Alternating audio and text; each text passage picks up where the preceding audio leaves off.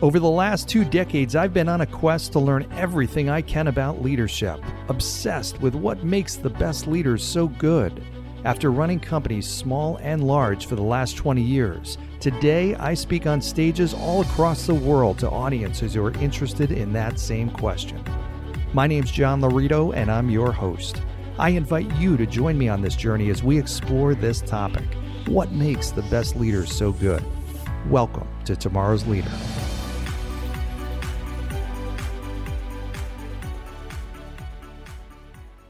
Hey there, Tomorrow's Leaders. So today's guest, Kim Parker, has been for the last 20 years involved in a lot of different unique leadership challenges and situations. And she has always, as long as I've known her over the last 10 years, has done a really exceptional job kind of navigating all these different challenges. So she's got experience with everything from mergers and acquisitions and integrating cultures and systems. And she is now the Chief Administrative Officer at Applied Insight. So we had a great conversation, as you're going to hear, about everything from communication to leading through other people and developing people and values, all kinds of good stuff. So here's Kim.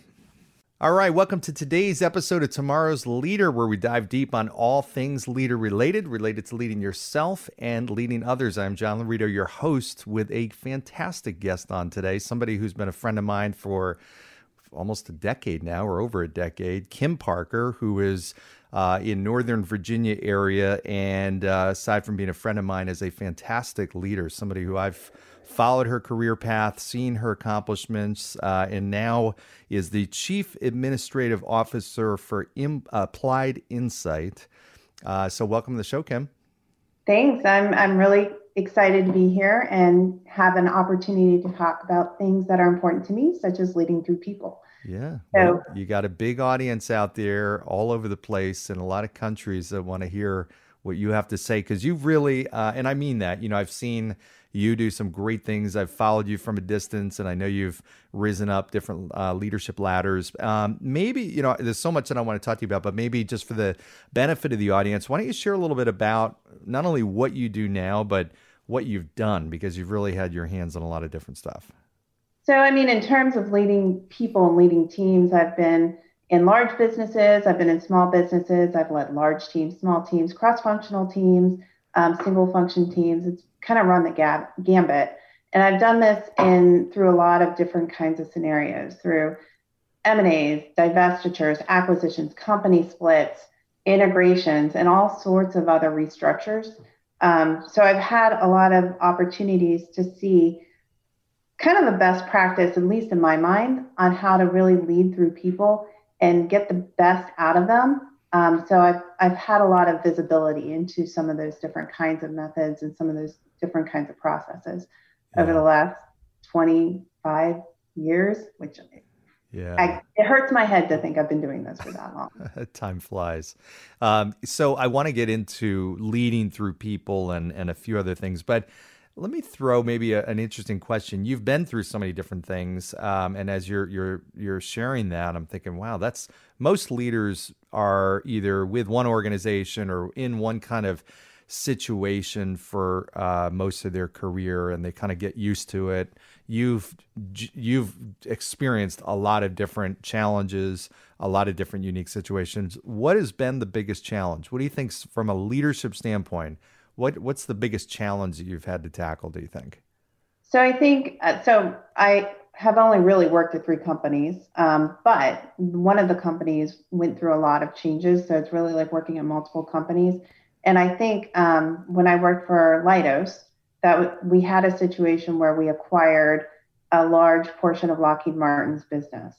So part of I think probably the most challenging position I've ever been in was managing through the integration of Lockheed Martin's contracts and subcontracts personnel coming on board to Leidos, getting them caught up on new processes, new procedures, new culture, and bringing them into the fold. Mm-hmm. So that in and of itself had a lot of nuances, and it helped me kind of identify how to build an organization that you were actually leading through people, because it was critical that we found a way to kind of pull them into the Leidos way of doing business, but also making sure that they understood their own value and how they could contribute to the success of the organization. I see a lot of companies struggle with that, like the whole concept of a merger or an acquisition, and knowing when to let that company that you've acquired continue to operate in a really consistent way that they have, and let them kind of keep their own culture or everything the same and not really do much, or to bring them into your culture and really blend and make sure that it's all one. What's your perspective on that? I mean, is there a time where you just kind of let them stay and do their own and almost treat them as a separate company, or does that usually lead to problems down the road? Well, I think it depends on the strategy and the business model of what you're trying to do. There's some valid business reasons to keep acquisition or an entity separate. There could be legal issues, there could be all sorts of different things. I do believe that if you're acquiring a company to bolster your experience across the board, that is really critical that you figure out the right time to do the integration. And depending on the size of the integration and the risk associated with some of those integration activities, you want to be really mindful and thoughtful about the impacts on the employees, and because you're buying the business, so you need to sustain that business too. So that there's a lot of factors that you have to consider. And I do think that each situation is going to have its own timeline. Each situation is going to have its own strategy. So I think it depends Yeah. um, on that particular situation. But I can say, even at Applied Insight, where I am now, we've had so many acquisitions where we've acquired other companies and kind of working through what that process looks like from the integration perspective, from the culture merging. Hmm. It's definitely a challenge, and it's definitely something you have to focus on how you're going to do that through the people that are in those roles and how you're going to get them to coalesce behind, you Hmm. know, a leader or a process, a team. Is it important? I mean, I think about that concept and beginning with the end in mind. I mean, how important is it for that leader or that company to say, okay, in 2 years or 3 years, here's how we want this to look and feel? And do most companies do a good job of that, or do they do you see a lot of companies that just kind of wing it and they go into it and then kind of deal with the issues and the problems as they go? What do you think? So I think it's a combination of the two, honestly, because in any case, if you roll something out, you're going to have issues that you have to fix as you go. There's no point in trying to drive something to be perfect, Yeah. because it's never going to be perfect, and then you're always going to find things when you roll things out. I do believe that having a written plan and documenting what it is that you're trying to accomplish and sharing that with the team to as much extent in practicality as you can to get Hmm. everybody on the same page is critical. Hmm. I think this kind of plays into establishing like the overall culture of the team, setting your values, setting your goals, setting all that stuff in a written way that you can communicate with the team as well as the stakeholders, and that drives some of the ability to integrate in a more, I believe, in a more cohesive way. That brings up a great question. You talk about culture, and I'm a big believer, and my guess is you are too, that results follow the culture. You start, Yes. it's not the opposite. It's not like you get results and all of a sudden you've got a great culture. But I see a lot of leaders that struggle with that. They might be pretty self aware and say, you know what, yeah, the culture of my organization is not what I want it to be, but they don't know how to create the culture, get it going in the right direction. Share a little bit about that. What's your perspective? How have you done that? And you've built some great cultures. I know that with your teams. Where does that start, and how do you do it? Oh, that's complicated. It is, but it's not. So again, I believe in writing things down. So I always start with an overall vision for the organization, and then we define what the mission is. When I say mission, it's not the day to day, but it's a higher level plan for how you're going to accomplish things. And then um, I usually work with the team and the leaders to define what our values are. What do we value as an organization? And what are the things that are important to us? So in my current organization, we value collaboration at a really, really high level. We value trust between ourselves, but like upwards, downwards, right to left, diagonally, however, within our organization.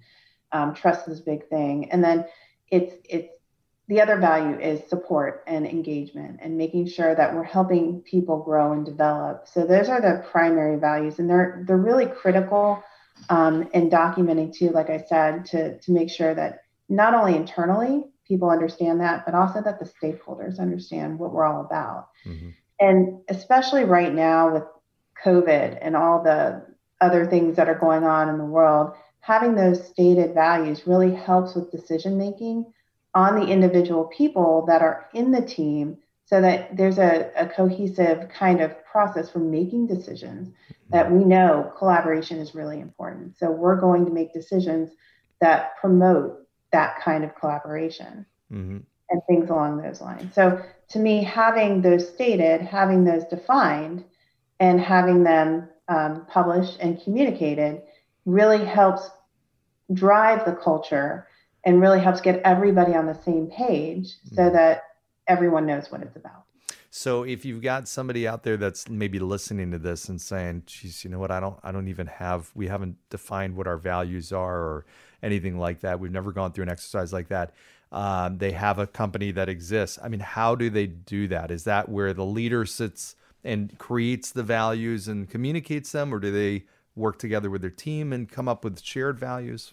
What do you think? So the way that I've done it is I've come up with sort of like a draft, and then I pulse check it. So right now, the team that I'm leading leaders that lead people to execute the work. So I'm leading leaders to help them learn how to lead through others and kind of get that pushed down all the way down to the individual contributor level. So I think, having a draft of what that is and bouncing it off them to make sure we're aligned, because there's nothing worse than having a set of values that the people that are supporting it can't get behind, or that it's not important to them. So I think it's getting to what I think need to be our values, and then sort of revving through that with the team to make sure everybody's on the same page, and to make sure that we're all aligned in terms of what that looks like. And then it becomes part of our just standard expectation, and it's how we manage the team, how we manage our work, and things along those lines. Well, it's great too, because then you can also use it as a way to vet people out, to bring people into the organization. Exactly. And if they're not sharing or buying into the values of the organization, then that's not going to work. I mean, it's just, plain and simple, that's going to lead to some kind of fallout at some point if there's not shared values. Well, and sometimes it's more of a conversation. And to me, another piece of leading through people is heavy on the communication side. So if there is a mismatch, why is there a mismatch? And then is there something you can do to recover that? Is there, some things, conversations? Is there something that's creating that misalignment? So I think, leading those conversations and identifying those is really critical too. Yeah. So one of the things I'd love to talk about, leading through other people. It is without a doubt, I think, one of the things that leaders struggle with a lot, because many leaders are in their role because they've got part of what they are. They like control. They're very good at what they do. And then when it comes to building and scaling their organization or leading a larger organization, they've got to lead through other people. They tend to have trouble with it. What do you think? You've done it extremely well. I know that. What are the keys to it? How do you do that? And maybe some of the things that you've had challenges with that you kind of figured out, okay, this didn't work, but this does. How do you do that? So I think, personally, I think what got you to a position of being a leader is not necessarily what's going to carry you to be able to lead a team in an effective way. So you've got to kind of understand your skill sets, and you've got to be honest with yourself to say, okay, this worked to get me where I am. Is it going to scale, to your point? And then you've got to kind of take a step back and then realize that, like for me personally, I tended to be very high on execution. I would drive things to results. I would take everything on myself, and I would kind of ram things through. And that got me the position where I was recognized as somebody who can execute. Then I started managing teams, and I realized very quickly that having that same kind of process or that same kind of approach drove everybody nuts because my expectations were too high. I was not giving the people that were reporting to me the authority to do the things that they needed to do. It created a lack of trust. It created a lot of dysfunction. And I had to actually really step back a second and say, okay, this worked for me when I was trying to climb up the ladder, so to speak, but it's not going to work when I'm dealing with other people who are also trying to figure out how to grow and how to learn and how to develop and create their own, leadership style and things along those lines. So to me, it was the recognition that what got me where I am is not what's going to take me to be a good leader for people and helping them grow and develop, which is now one of my passions is helping people learn and grow. I love that. There's so much great stuff in your answer there.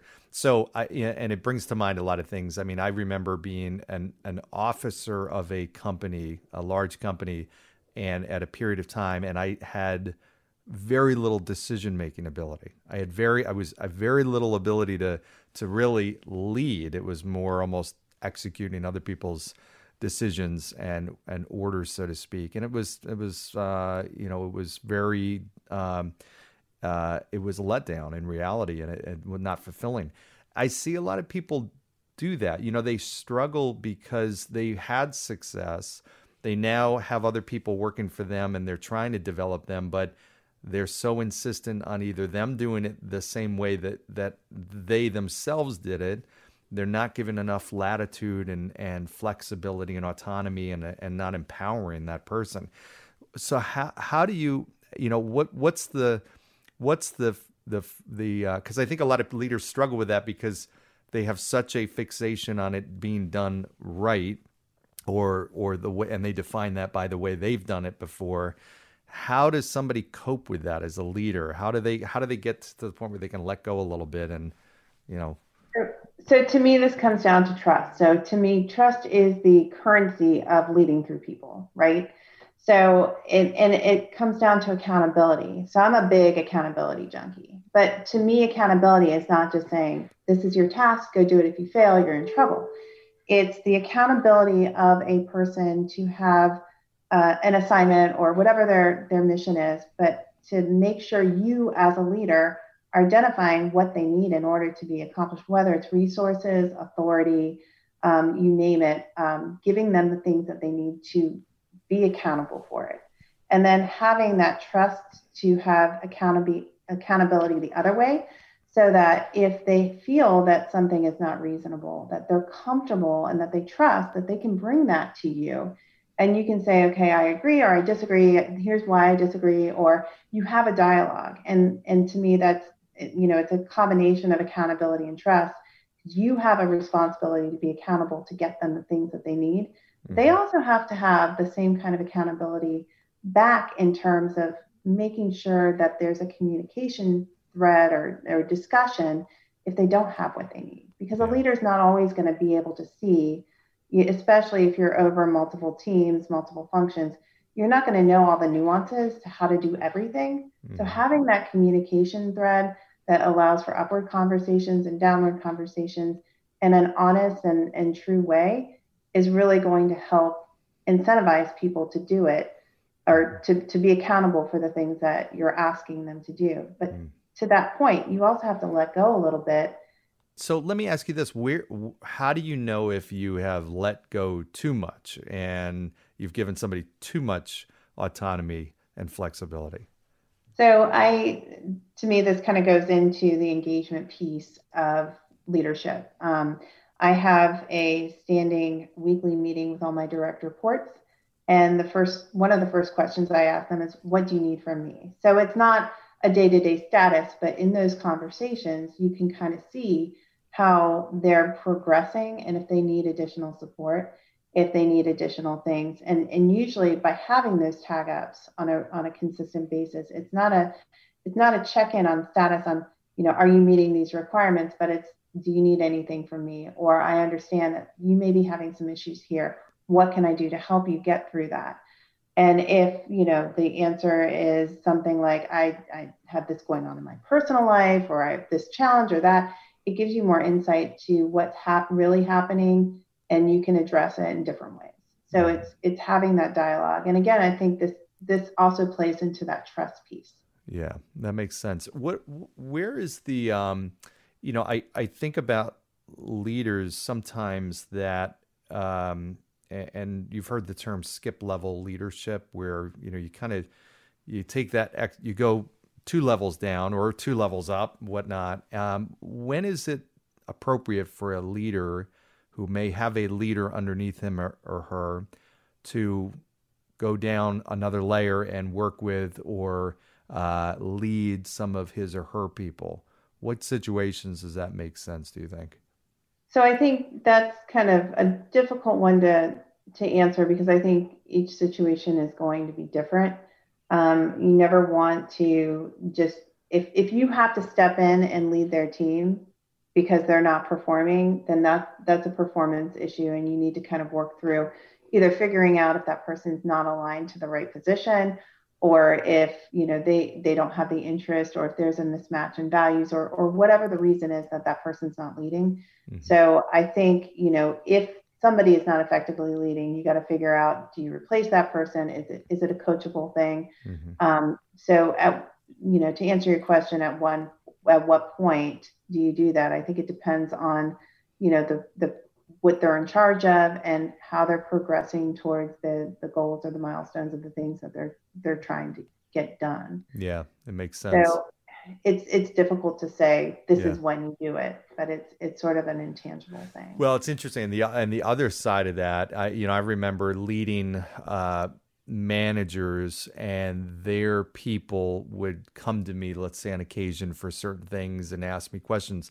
And I remember a period of time where I felt like, hey, I want to be accessible. I want to make sure that people feel I'm approachable and that they can come to me for anything, and open door philosophy. But the downside to that is they came to me for things that they should have come to their manager. So I was, by answering their questions and by handling the things that they were bringing to me, I was taking my manager out of the equation, and I was removing power that they had, and I didn't even realize it until someone else brought it to my attention, and I realized, what, that is true. I need to very carefully balance the line. I don't want to shut somebody down who comes to me and make it seem like I'm totally not approachable, but I need to position the leader. So I would then go and say, well, did you ask Matt, or did you ask Liz? And no, they hadn't. Well, why don't you talk to them first? I trust their opinion. Whatever decision they're going to make, it's up to them. And there's so much power that gives that manager and that leader, and it helps build their influence and credibility as well. And it also shows that it also enhances the trust factor between you and that manager as well. Because they know for a fact that you've got their back and you're going to allow them. That's also part of the accountability piece too. Mm-hmm. So I think it's really important to, not trump your leadership team, but being accessible if there's an issue. So if there's something that's ethics or something that's, that's going to be a big risk for the company, then, we have processes for those kinds of things to be brought to the attention. But I do think that it's important, on a periodic basis, if you are feeling that something isn't right, to do those kinds of skip interviews, mm-hmm. Because you're not always going to get all the information from the daily tag apps, especially if there's some challenges or problems. Yeah. So I do think that there's a time and a place for those kinds of things. Absolutely. I know every great leader has been led by other great leaders, and they've had people that have influenced them and maybe how they do things or how they think about things. Have you had leaders that have really made a big impact in who you are and how you lead? So many. And I read a lot too. I mean, like, the whole concept of leadership is important to me and something that's really interesting to me.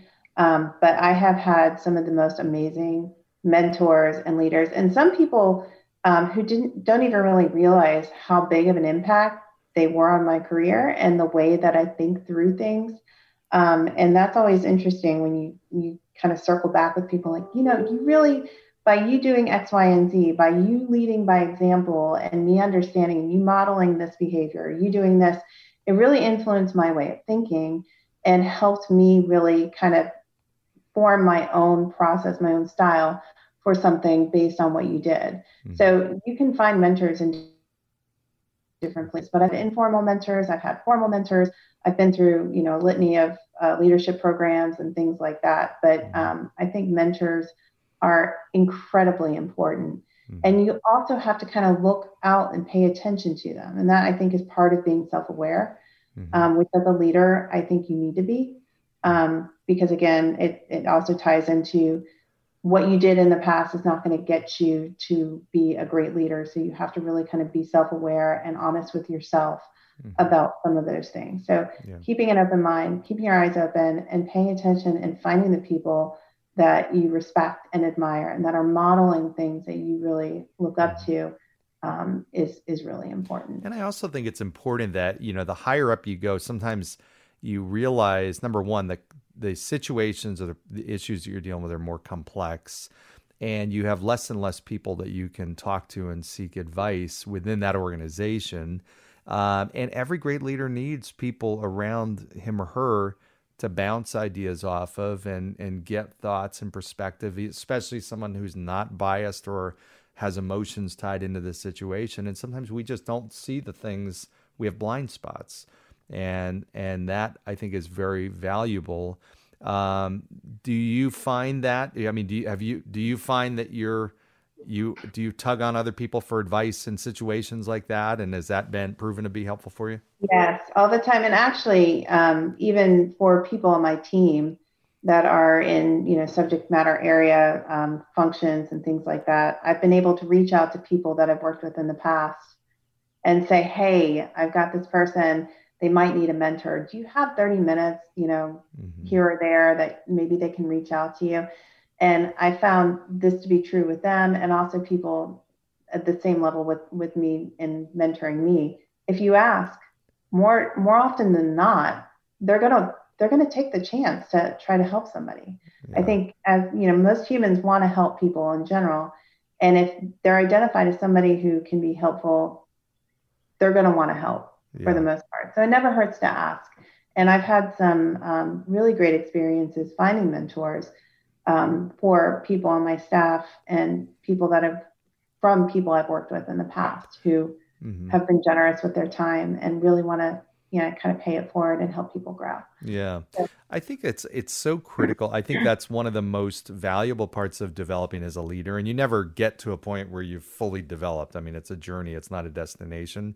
Correct. But I think a lot of leaders lose sight of the fact that, I've always hired and had somebody that I've always had people that are mentors to me, but I've always also sought out people that I've contracted with to be a trusted advisor of mine because of that. There's so many times I can think of where I was really struggling with an answer or a decision, and that person was so great, and so it was almost so natural to them. And I'm like, wow, I didn't even think about that. And I'm on the other side now. I also coach executives and whatnot. And sometimes there's situations where they'll present a problem and I'll say, okay, here's what, and the same thing. And they're like, wow, that's so, and I'm like, well, it's only because I'm not surrounded in the situation that you're in and you're looking at it and all day long I'm thinking through it. And sometimes it just takes that fresh perspective. So I think a message to the audience out there is if you don't have somebody that you're working with and you really want to develop as a leader, you got to find somebody. The mentors are great, but also a trusted advisor that you bring into your business. Yeah. And I think, mentors are, like I said, people want to help. So you can probably get some really valuable insight and support for free. Mm-hmm. So it's just a matter of asking. And it's something they're not solving your problems, but they're helping you think through how you need to solve your problems. And that's critical. Yeah. And super important. Absolutely. Yeah. I know we don't have a whole lot of time, but I want to touch on communication because I know you're great at it. You've certainly, I know that's important to you. I'd love to get your perspective on what what are the keys to great communication? Why is it so important? And especially, and people may be watching this or listening down the road, we're now at the end, hopefully, of the pandemic, and we've lived through a really unique year. So share a little bit about what communication means to you and from a leadership standpoint, why it's so important.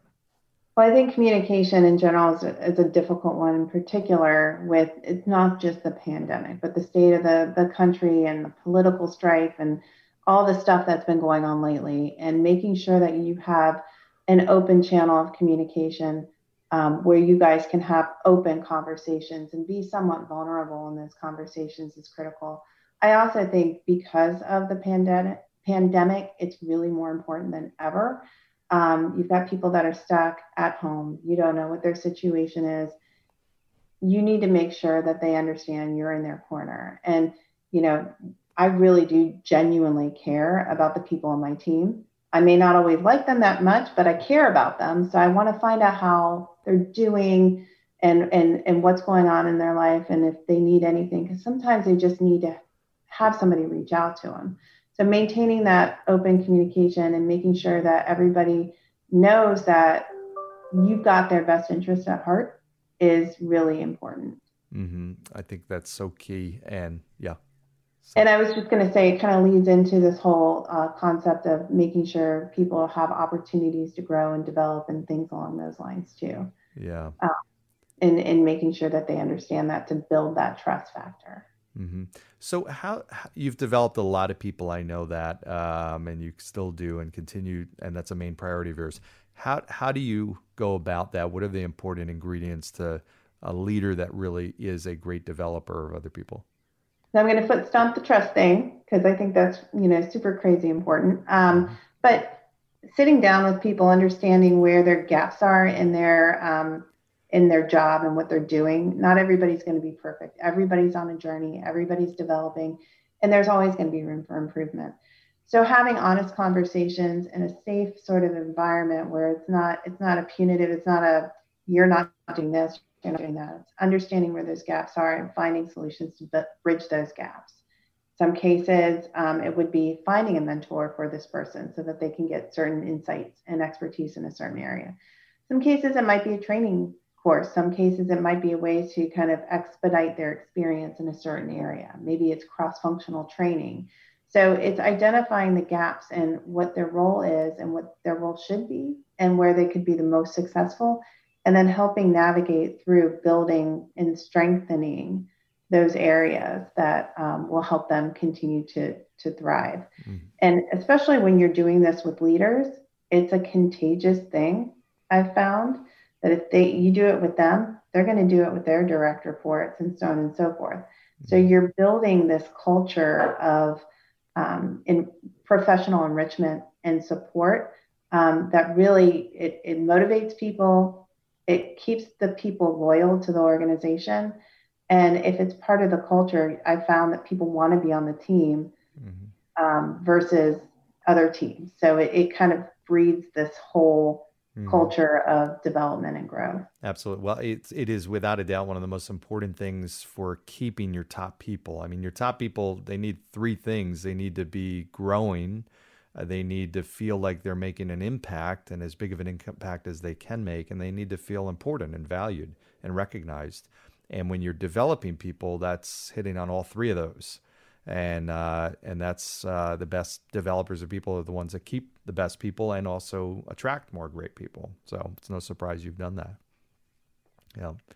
Well, this has been terrific. I know we're our time flew here and we're short on time, but for those leaders out there, for those people that are maybe getting into leadership or in the early stages, you're somebody who for a couple of decades has had some great success. You've managed to make the right decisions. Certainly, I'm sure, had, like everybody else, some setbacks, but you've really come a long way and you're making a huge impact out there. What advice would you give to the leaders that are at the early stages of their journey? So I think, and I've mentioned this before, recognize that what got you to the place that you are is not going to necessarily carry you in terms of leading teams. So make sure you're open to being very introspective about those kinds of things, making sure you're authentic making sure that what you say matches to what you do, because that is a baseline for building trust, and making sure you're really interested in helping the people that work for you continue to grow, because that's going to really cement that whole trust block. Yeah, excellent. Great words to end on. That's dynamite advice. I am grateful for you joining us today. This has been a lot of fun talking with you. Yeah, I enjoy it. And thank you very much for giving me the opportunity to share some of my experiences. It's been fantastic. Absolutely. Well, I know there's a lot of people out there that are walking away with some great nuggets and values. So appreciate it. Thank you, everybody, for joining today. We've been here with Kim Parker, who's Chief Administrative Officer for Applied Insight. Very, very successful leader. I'm sure, like me, you've got a lot of takeaways from this conversation. And please make sure you subscribe, give the thumbs up, some comments, share this, go down below, give a 5-star review, of course. As always, greatly appreciated. And I'm always interested in your ideas and thoughts for topics as well as future guests for this show. Appreciate you joining today. Kim, thanks again. Very much appreciated. Thank you. All right. Have a good one, everybody. Take care. Thanks for joining us on today's episode of Tomorrow's Leader. For suggestions or inquiries about having me at your next event or personal coaching, reach me at john@lauritogroup.com.